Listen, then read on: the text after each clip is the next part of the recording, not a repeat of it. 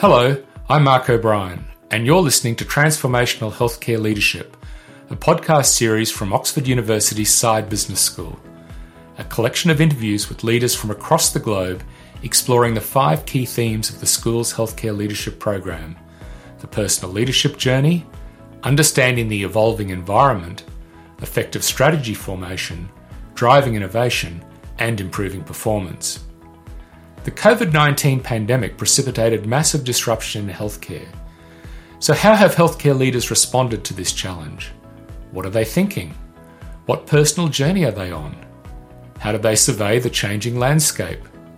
What strategies have they tried or intend to try to ensure their team, their organisation, their country not only survives but thrives?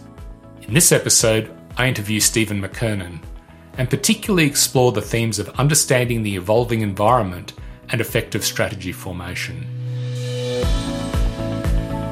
I had the privilege of meeting Stephen over 20 years ago while he was the Chief Executive Officer of Counties Manukau District Health Board, a service in an area of some social disadvantage in South Auckland in New Zealand. From the first time I met him, I had a strong sense that this was a leader who was destined to make a significant contribution to healthcare. My hunch was right. Stephen was appointed Director General of Health for New Zealand in 2006. Following that, he started his own successful consulting company before joining Ernst & Young in 2015, where he remains today as Oceania Consulting Partner and New Zealand Government and Public Sector Lead. However, no doubt in recognition of his expertise and leadership capabilities, in August 2020, he was asked by the Chief Executive of the Department of Prime Minister and Cabinet to lead the department's transition unit with the responsibility to advise the government on the redesigning of the New Zealand health system. The transition unit worked with ministers to land the new operating model and then prepare the system for day one on 1 July 2022. I was excited to have the opportunity to debrief a leader tasked with complete national reform of a health system, that strategy on a grand scale. I began by welcoming Stephen and asking him to outline New Zealand's health system as it was, and the reason why Prime Minister Ardern wanted to undertake a root and branch transformation. Well, kia ora, Mark. Tēnā tātou katoa. Special welcome and acknowledgement from Aotearoa, New Zealand. It's lovely to be here today and to share some thoughts with you on our recent journey here in New Zealand. Just to cover off your first question, Mark, the historic arrangements where we had the Ministry of Health as the government's principal advisor on strategy and policy, but it also performed a range of other roles, including commissioning of some functions. We had a publicly funded system, and at its heart were the 20 district health boards who received funding allocations on the basis of a population health funding allocation. They would then allocate funding both to what we termed the provider arm, the hospital part of the system, and also commissioned primary and community-based services, aged residential care, and the plethora of other providers providing primary and community-based care. This system has actually been in place for some 22 years. It was first came into being in 2000.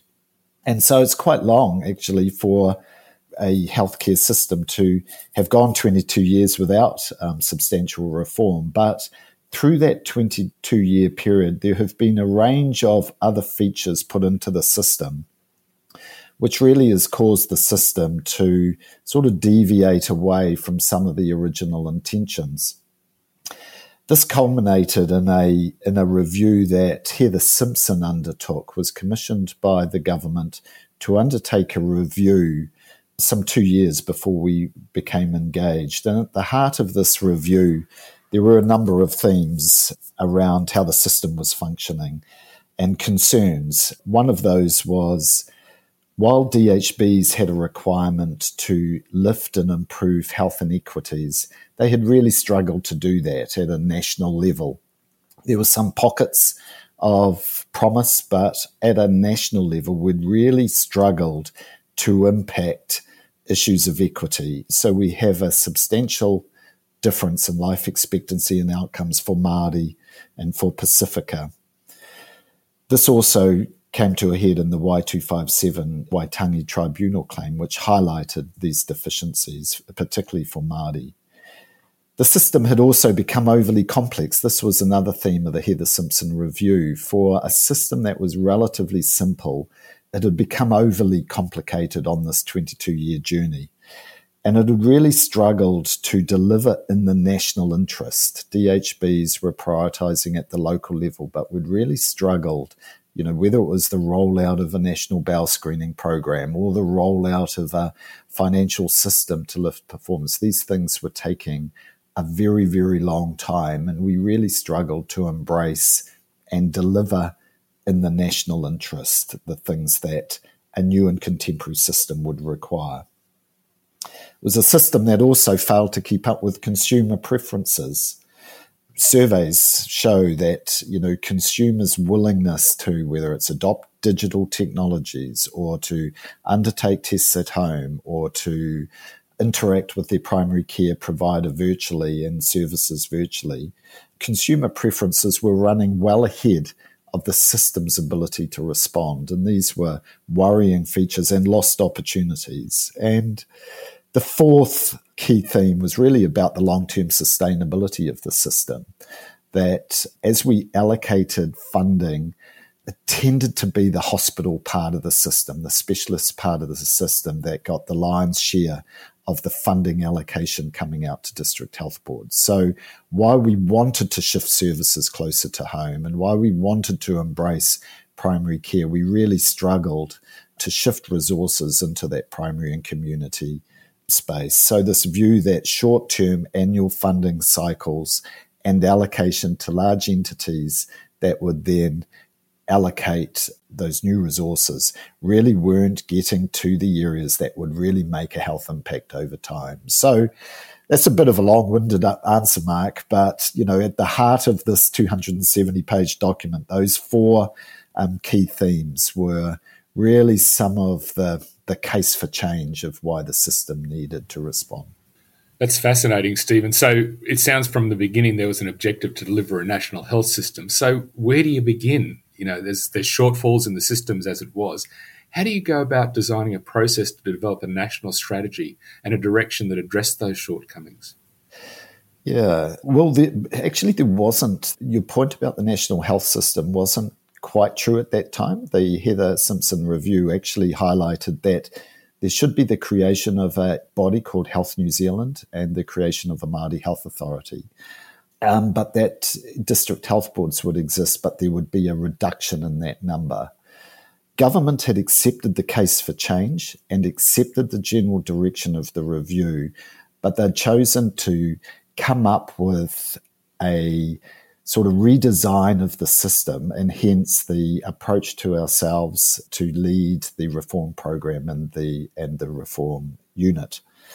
So we were tasked really with going away and coming up with what I'd term the policy response, the policy and strategy response to the problem definition that the report had outlined. Remember, since the report had landed at the beginning of 2020, we also had the impact of COVID. So one of the issues that was front of mind for ministers also was, are the lessons and learnings that were experienced through that COVID 6 months, how were they going to be encapsulated in the redesign of the health system? So in taking a policy and design view, we started with, what are the desired outcomes that we seek for the system, what was termed Paiora, healthy futures. We wanted a system that was more equitable. Achieving equity was a clear desire. A system that was more sustainable. A system that was more centered on, the consumer, on person-centered care. A system that truly achieved partnership, particularly our obligations to Te Riti, that underpin the very fabric of New Zealand society, and a system that achieved excellence in quality and outcomes and innovation transfer. So if this was the vision, then what we determined was that there needed to, is what does the how look like? So we wanted a system that reinforced the Te Riti principles. We wanted a system where people could access a greater range of services in their home. We wanted a system that would truly embrace the virtual access and the opportunity that digital solutions, well designed, could provide our system. And we wanted a system where workers who worked in the health system, our health workforce, were truly valued into the future. So we called these the key system shifts that we wanted to achieve. But to achieve these shifts, we also came up with a range of strategic choices that government would have. What is the level of autonomy that you want in the system? How do we go about the planning and commissioning of hospital and specialist services? Recognition that the hospital part of the system, the outcomes and delivery, should look pretty similar no matter where you are in New Zealand, acknowledging that some of the scope of delivery of services provided at hospitals, though, might be tailored and changed. But what is the level of national consistency versus local flexibility? What are the enablers that we require in the system, and how are they best provided? So we landed on this direction for strategic choices, and we listed all the functions. We never talked about district health boards or primary health organisations or the ministry for that matter, but rather we focused on what are the functions that the system needs to better deliver on the problem definition, and therefore what are the choices that are available within the actors in the system in order to organise the system accordingly to better deliver.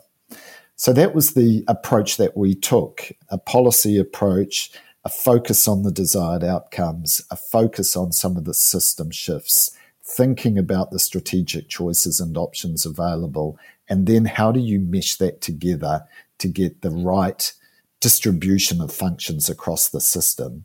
How do we tailor primary care in remote and rural communities and allow a level of local flexibility versus perhaps running a national hospital network that you might want to plan and organise with a stronger national oversight in view? So these were the choices that led into ultimately the system design. Stephen, that's fantastic. I love the language of strategic choices being so explicit in the work that you did, because I think in any major strategic change, sometimes people have an idea that there's the one right model and that they start designing, if you like, before they actually do that big thinking. What are actually the choices ahead of us? So I just love the way you articulated that. But Stephen, I can't imagine the complexity that you must have faced with that, the interplay between politics, stakeholder groups, clinicians, just to name a few, consumers, all trying to influence the outcome of this work. How did you manage that process of hearing all the voices, but, on the other hand, not raising expectations to a level where, everybody would be disappointed with the strategic choices you made? Yeah, well, you said it was a huge challenge. It was probably the most enjoyable part of the process, to be perfectly honest, Mark. Because we didn't have a model and an output, we were able to engage in a way where we didn't know what the final design was going to be. As I said, government were keen on a policy process, a design process. So what we would engage on were features of the system. And we had a huge level of engagement between the period from September 2020 to March 2021. We did over 300 stakeholder engagement sessions with a huge range of groups, some of who you've named, the colleges, the unions, interest groups, staff. And we tended to talk about functions. So what would, a specialist part of the system, what would the national network of hospitals look like? What parts of that should be nationally planned? Who should be making decisions, for example, around investment in new technologies in the system? What should we do once versus what should we allow a level of local tailoring? So we would go out and we would test and we would engage with stakeholders on these features of the system, because, as I said, we hadn't at that point in time had a specific structural option in mind that we were looking to sort of, get feedback on. So that was a fascinating time for us, and there was huge anticipation and huge support for the system and that engagement process. That's great, Stephen. So that's part of the strategy of helping to redesign. Can you tell us more about the full strategy to achieve the aims of the redesign and how that was implemented? Were there stages in the process perhaps that you could outline to us? Yeah, definitely. So I mentioned previously, the design phase was really that period, September. We came on board in September, and it was that September through to March. And it was really through February, March where we landed the cabinet paper, and we put a range of options and choices to ministers before agreeing the final design, which was announced in April. So in many ways, that period from September to April is what I'd call the policy and design phase. As I said, there were the announcements in April around the future operating model design for the system. Then we moved into a phase which I'd call more sort of implementation planning. A big construct there was the creation of the legislation, the Paiora Bill, and working with Parliamentary Council in order to do that. And that phase took about 4 to 5 months. There was further policy and design work, sort of second order work. And we also looked to start to establish some of the key features of the policy and design work: a national health plan, the consumer framework, the workforce charter, the establishment of prototypes. So we geared up from being a policy group of about 20 odd people through the design phase into a transition unit that, had at about 130 people as we started to implement and develop some of the key design features of the new system and some of those key products like the health plan. So I called that sort of the implementation planning phase, and that really rolled through to September, October. Then there was the establishment phase, and this was the appointment of boards, the Māori Health Authority, which has now been called Te Aka Whai Ora, and Health New Zealand Board, Te Whatu Ora. Those boards were stood up as Section 11 committees. Because we didn't have legislation, we still wanted to stand up boards that could start to form and almost prepare as shadow entities and get ahead of steam before the passing of legislation and all the preparatory work that was required by 1 July of this year. So we stood up those boards as Section 11 committees, ministerial advisory boards, but to all intents and purposes, they were establishment boards. Then the legislation was ultimately passed earlier this year. The fourth phase, though, that period really from boards through to 1 July, we were very clear on what the minimum viable product was that we needed to have in place for 1 July. We had to transfer the 80,000 staff, for example, from district health boards into Health New Zealand, Te Whatu Ora. We had to shift a significant number of people out of the Ministry of Health as it looked to define its functions and transfer those people into Te Whatu Ora and Te Aka Whai Ora, into Health New Zealand and the Māori Health Authority. So there was a massive program of work, which I would call preparation for day one, that really occurred between that period of January through to July. And this was also complemented by a very strong assurance focus, a ministerial committee a committee that advised me and that advised the entities around the assurance work. What were the key things that had to be in place in order to be live on day one? So really 4 phases for me, Mark: that policy design, that implementation, that establishment, and then that preparation for day one is probably the best way that I can outline those. As I said, Stephen, at the start, this is strategy on a grand scale, isn't it, when you're working at a national level to completely redesign a system. My understanding is in the final design, there were 5 key principles guiding the new system. And I know you've alluded to some of these already in what you've said. The first was people-centred, a system that brings together the voice of all communities. Equitable, a system that focuses on working in partnership with Maori and Pacific Islanders, who form a large percentage of the New Zealand population. Accessible, a system that offers more equitable, convenient and integrated access to service for all New Zealanders. Cohesive, a national health system that delivers locally, supported by coordinated planning and oversight, and finally, excellence. Excellence in everything that's undertaken. Perhaps I can invite you to add any further thoughts or ideas on these 5 key principles. Yes, thanks, Mark. I think one of the key issues around what's this national system is, while there are some things that make sense to do once nationally, the level of tailoring and the importance of localities has often been overlooked and understated. And at the heart of that, it's around how locality planning and localities into the future will incorporate the voice of consumers and work with iwi Māori partnership boards, which are a new construct to provide advice around planning and priorities at a locality level. As we said at the start, the system has failed to address issues of equity for Māori.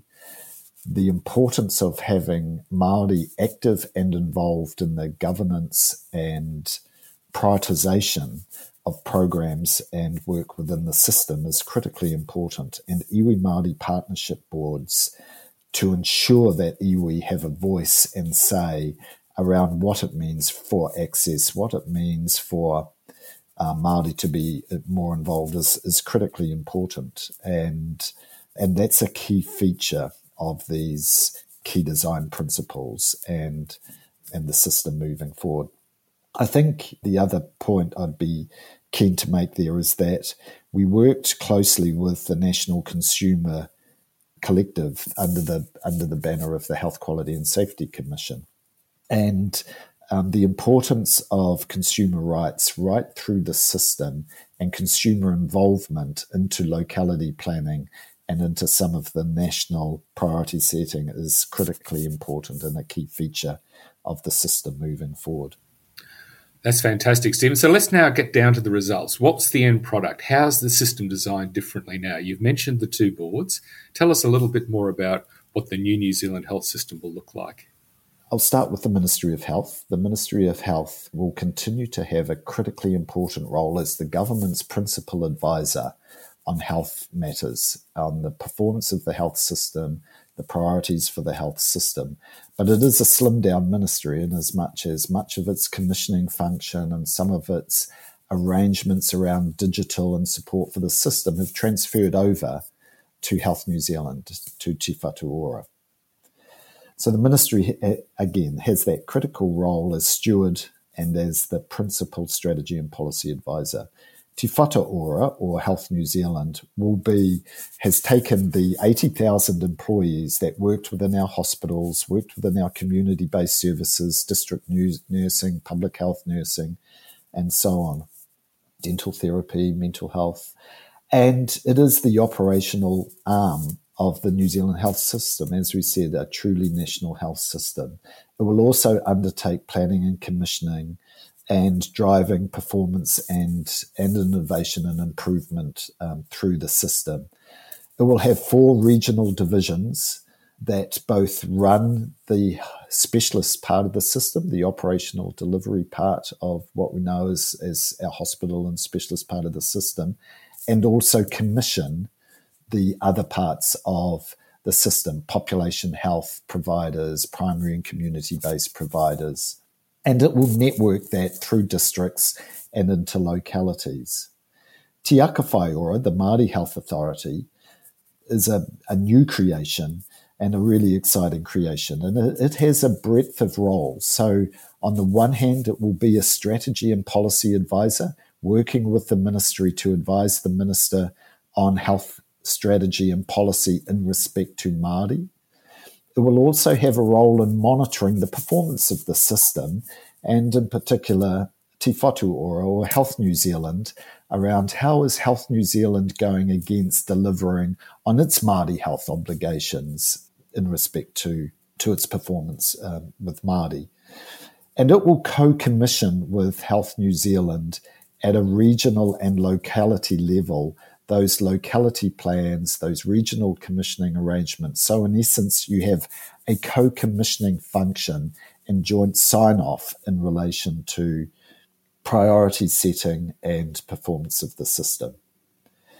the Public Health Agency and the National Public Health Service. So inside Health New Zealand, Te Whatu Ora, you will have a National Public Health Service. This brings together the 12 public health units that used to exist within district health boards.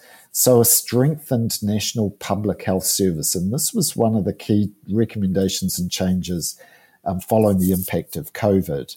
That ability to perhaps take some of the variation and get a truly national response was something that everyone, most that we engaged with, were very, very supportive and keen on. Inside the Ministry of Health, there will be the Public Health Agency as a business unit of the ministry, which is really the strategy and policy function around public health, priority setting for public health, policy and strategy setting on behalf of the system as a whole. There are some other features of the system that are critically important just to highlight. I mentioned at the locality level, there will be localities, primary community-based localities that will work with iwi Māori partnership boards to understand priorities and reflect these priorities. And this is where that level of local tailoring, the relationship with other providers, social care, education providers, housing providers, to really impact some of those social determinants at a grassroots and locality level being a critical feature of the system moving forward. And those locality plans will be commissioned at a regional level by Te Akawhai Ora and Te Whatu Ora, Health New Zealand and the Māori Health Authority. This isn't a separate system. This is a joint system, but partners working in tandem to ensure that the priorities required to truly lift health gain are better reflected at locality level and commissioned regionally. There are also some key, call them products or requirements that are nested in legislation, Mark, that are new features. So a government policy statement that sets out the intention that government has, multi-year statement for health service provision, a health plan, a 3-year document, and funding settings that move from an annual allocation to, in time, a 3-year grant to move away from the churn that goes with the annual planning cycle to something that provides greater surety. And that health plan will encapsulate the priorities for the system for that next 3 years. That health plan is to be a joint document produced by Te Whatu Ora, Health New Zealand, and Te Akawhai Ora, the Māori Health Authority. There will also be some key strategies, Māori, Pacific, disabled people, rural, women's health, that will inform that critical health plan. So this overarching health plan being a key document, as I said, these are new features of the health system, and at its heart are about really trying to shift and put the focus on a system that addresses equity in a way that gears the whole system to do it, rather than, what we've often felt like historically, almost trying to run it as a separate work stream alongside the system. So those are some of the key, artifacts and functions, features of the system, Mark. Stephen, I can imagine a lot of our listeners listening enviously to those design principles. Personally, I thought the idea of a 3-year funding cycle would be incredibly appealing to leaders who are trying to make a significant difference, as you said, to address those sort of structural inequities in healthcare delivery across the world.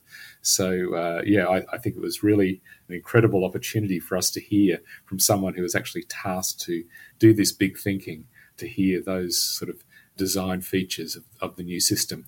Stephen, we're going to quickly move on to implementation of the reforms, but I'm just going to ask you, are there any lessons you learnt in designing this strategy process now that we should hear about?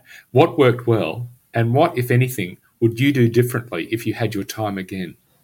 Yeah, I think certainly I don't think we could have gone any faster, given the 5 months of design. The legislation process was, as far as legislation processes go, was very rapid in order to get the entities in place for 1 July.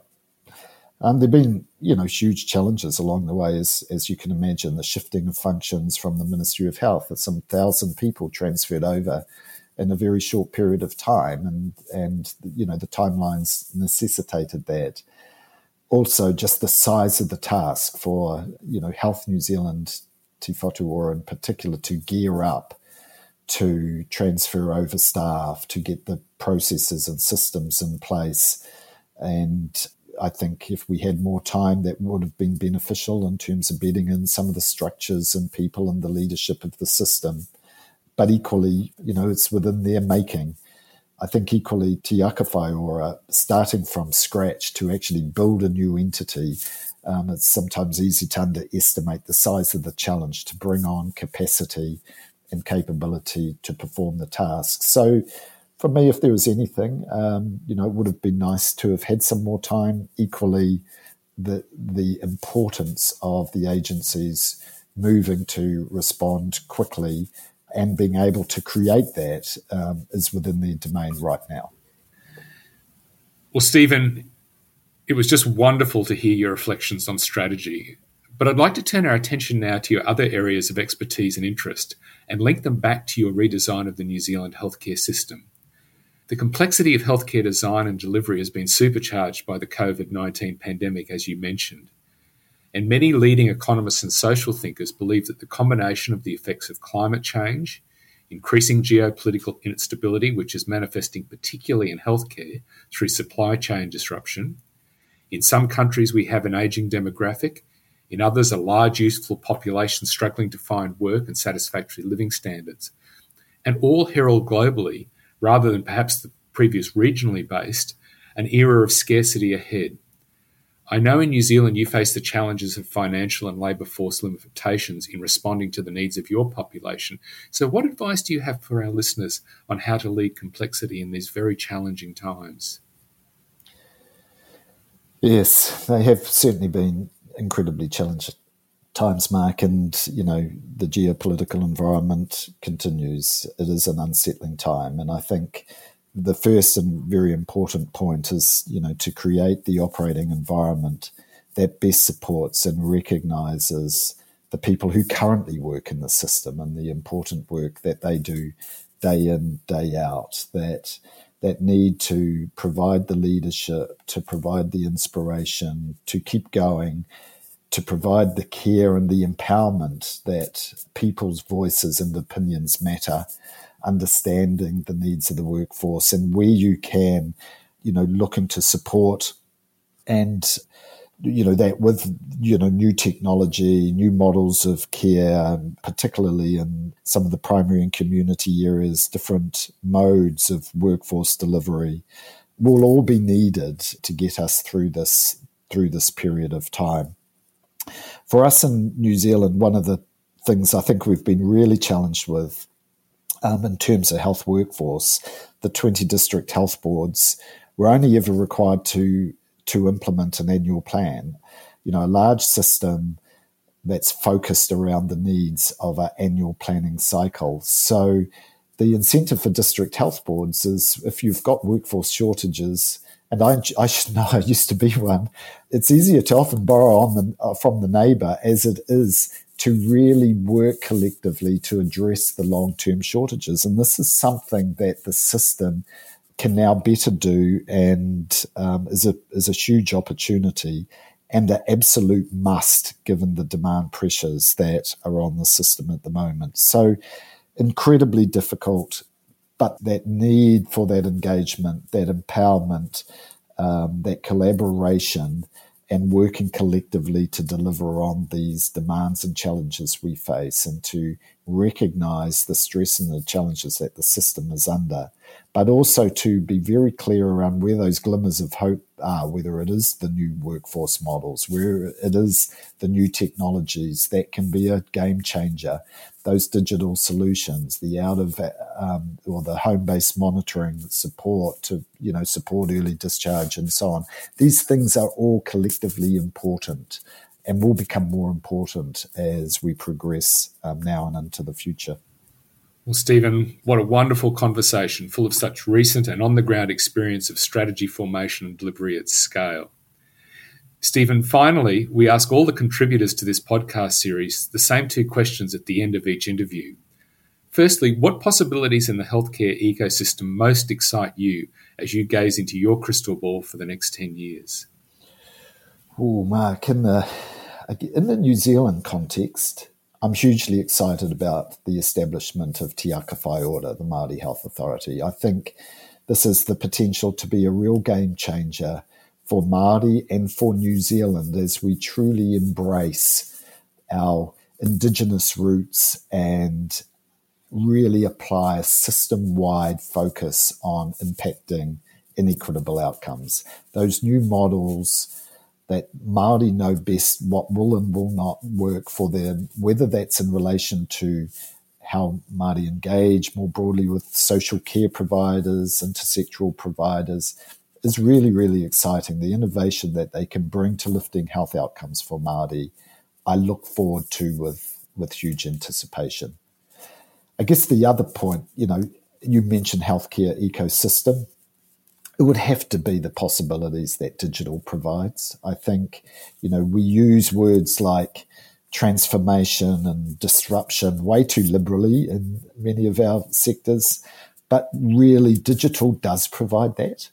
Services that are well designed, that really can impact some of our historic ways of providing services, are a real game changer. And whether that's services designed by Māori or Pacifica or elderly or other population groups, digital does provide a real opportunity to transform and disrupt some of the business models and some of our historic provision that we often feel stuck and difficult to shift in healthcare systems. So for me, that's a New Zealand example in Te Aka Whai Ora and the prospect and opportunity that's provided there through the Māori Health Authority with Te Aka Whai Ora, and also the digital world and the opportunities afforded by new technologies. Stephen, I'm sure everybody wishes the New Zealand health system well as it undergoes this amazing transformation. My second question, as a leader yourself, what's the one piece of advice you would now give your 20-year-old younger self about becoming a powerful leader? I think certainly one of the key learnings for me in coming to EY, which I feel has been a bit of a lost opportunity as I reflect back on my career, has been the exposure to what other sectors and industries are doing. I think health can and should be much more open to learning from other sectors and industries around the innovations that these sectors bring and could bring to our healthcare, whether it's, a huge focus on the role of the customer or being more customer focused or bringing data and insights or supply chains in health. There is a lot of learning that we should adopt from other sectors that I think we've historically been a bit slow to. I think in that, for me, as I get older, I can also reflect on the last 20 years. I don't think we recognize well enough the cost of time and the cost of inaction.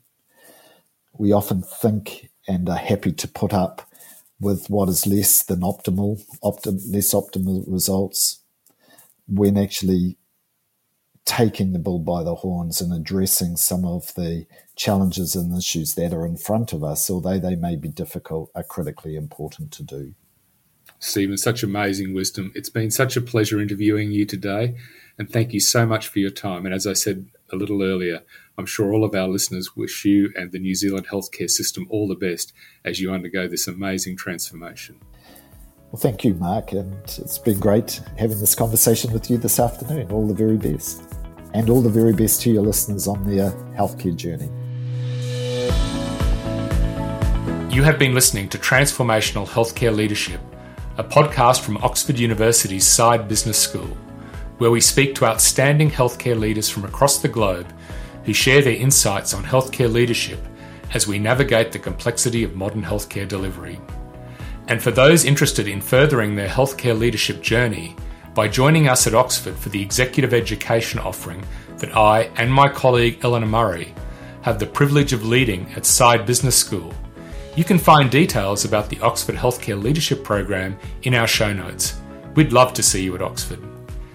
Transformational Healthcare Leadership is produced by Chris Ashmore Media, and if you enjoyed listening, please subscribe to hear further episodes and tell your friends.